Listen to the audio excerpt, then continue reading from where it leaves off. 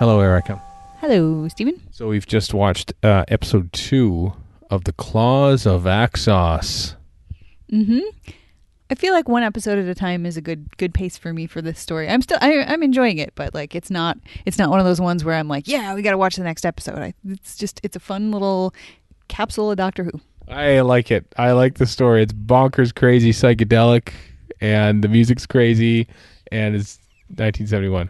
It does seem like it appeals to your sensibilities more, perhaps, than Go on, do explain. than my sensibilities. Well, just exactly what you just said. Mm-hmm. It's like bonkers, 60s, psychedelic. That's not really my deal, and the music's all weird. I mean, I think as we were watching it, I was shaking my head at the music, and I said, it's like video game music from a video game that is like malfunctioning, or perhaps it's just video game music from 3 totally different video games all at the same time.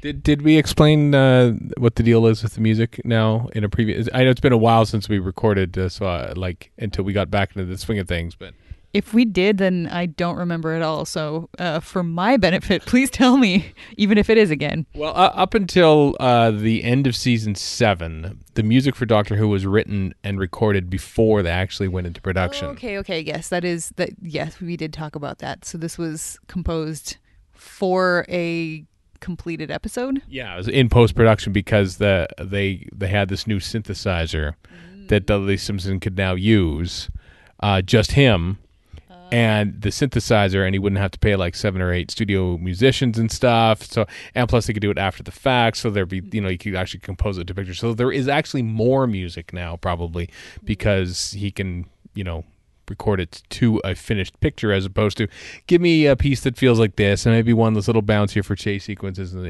the director would just insert it in. Now it's actually being specially composed. I will say that the whole season is all on the synthesizer, essentially. It does change in later years, but this year is this.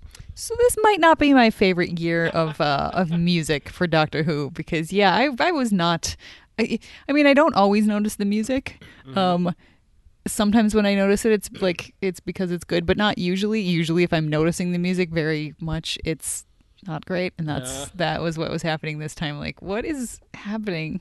Although I guess there was a little bit of visual what is happening too, because just looking at like it just looks like things are leaking out of the walls in the Axonite ship, and just the very organic look, which, as I said before, is I think that's what they were going for, and they did a good job with it. It's just not something that appeals to me. No, it's a novel concept. I know that Terrence Dicks often complained about how outlandish the ideas of Bob Baker and Dave Martin were, and whenever I watch a Bristol Boys, as was their nickname, story, I now think which parts were written by them and which parts were rewritten by Terrence Dicks. Once you realize that, okay, we can't do that, we have to rein this in, because I don't know if there's like a standard trope in Bob Baker, Dave Martin story. So I don't know what we're watching in the way of writers, because Terrence Dicks certainly never took credit for like any big giant like page 1 rewrites like they would nowadays.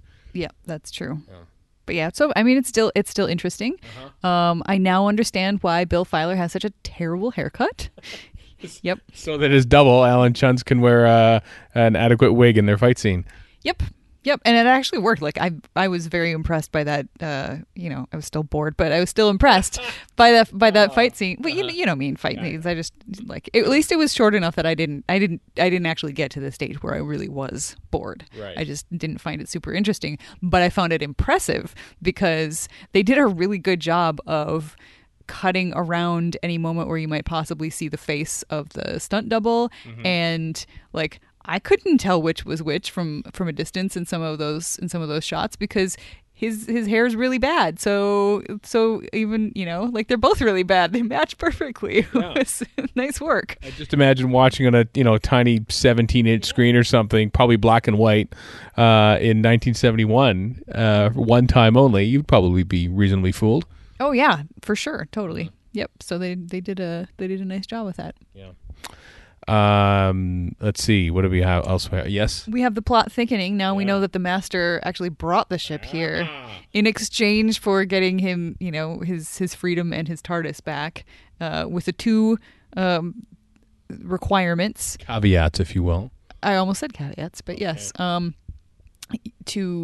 They have to, or he's giving them planet Earth and for the nutrients, apparently. And in return, he wants the Doctor killed along with all life on Earth. But it sounds like all life on Earth would have been killed probably anyway by whatever is going on with the Axonites. Feeding, I believe, was mentioned. So it sounds like they're going to, ruin the Earth by feeding on life or radiation or something. Maybe that will become clearer later. But thanks, Master. Yeah, sold us out. He's a jerk. Master's a jerk. Yeah, 'twas ever thus. Yep, and this is where it starts.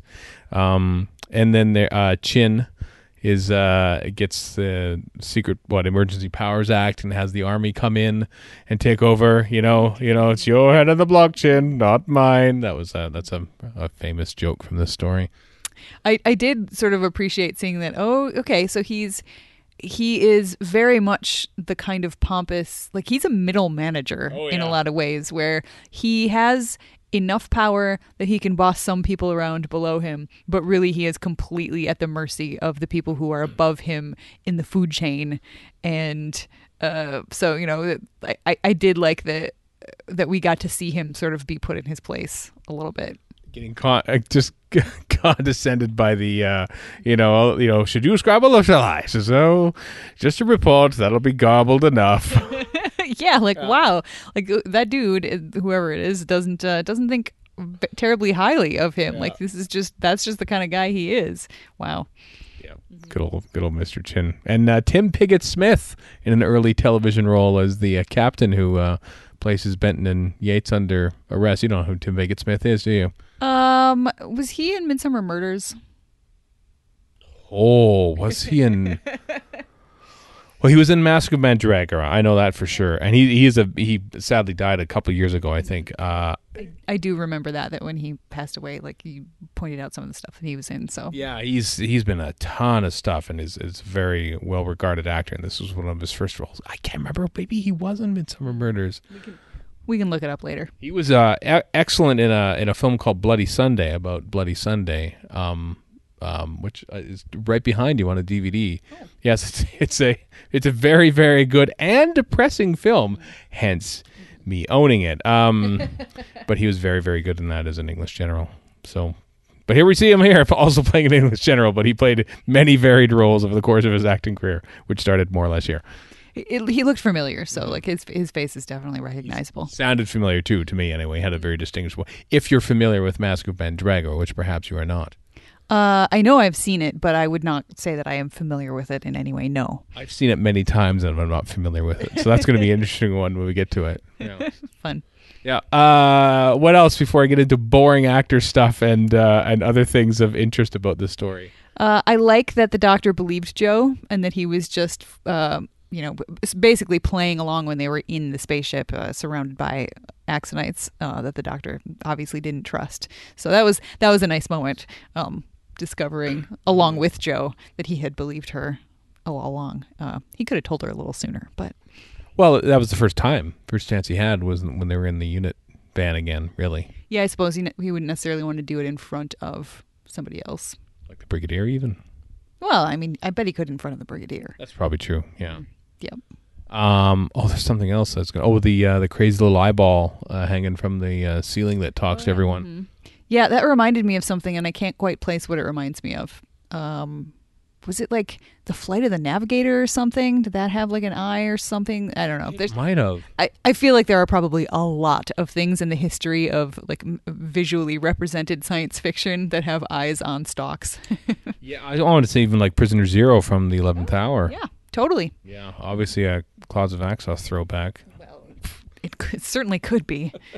100% is. I just like, I mean, as I'm watching that scene, this strange eyeball hanging from the ceiling, the one, it's talking sort of like duplicate Bill Filer, who's just sort of standing there catatonic.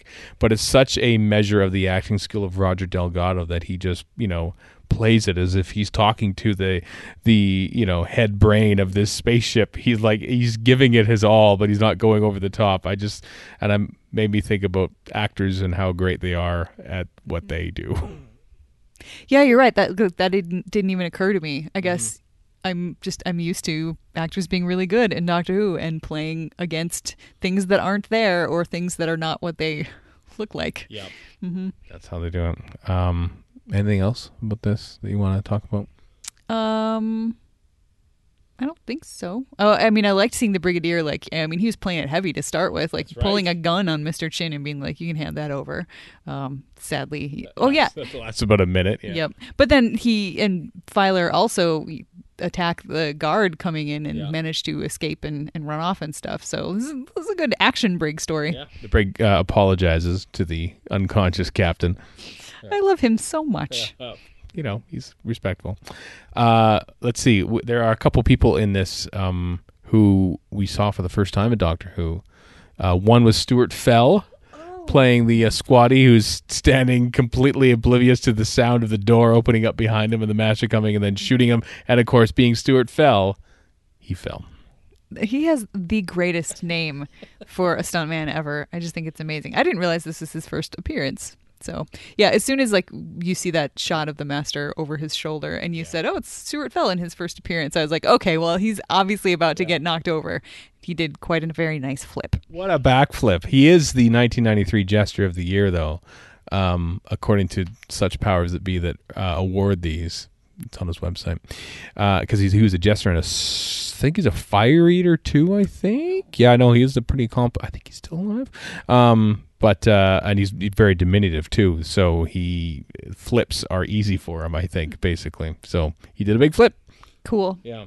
The driver of the truck who the Master hypnotizes is a chap by the name of Nick Hobbs. Do you know who Nick Hobbs is? He said, so I can tell you. He looked really familiar, that guy did, but I don't recognize the name.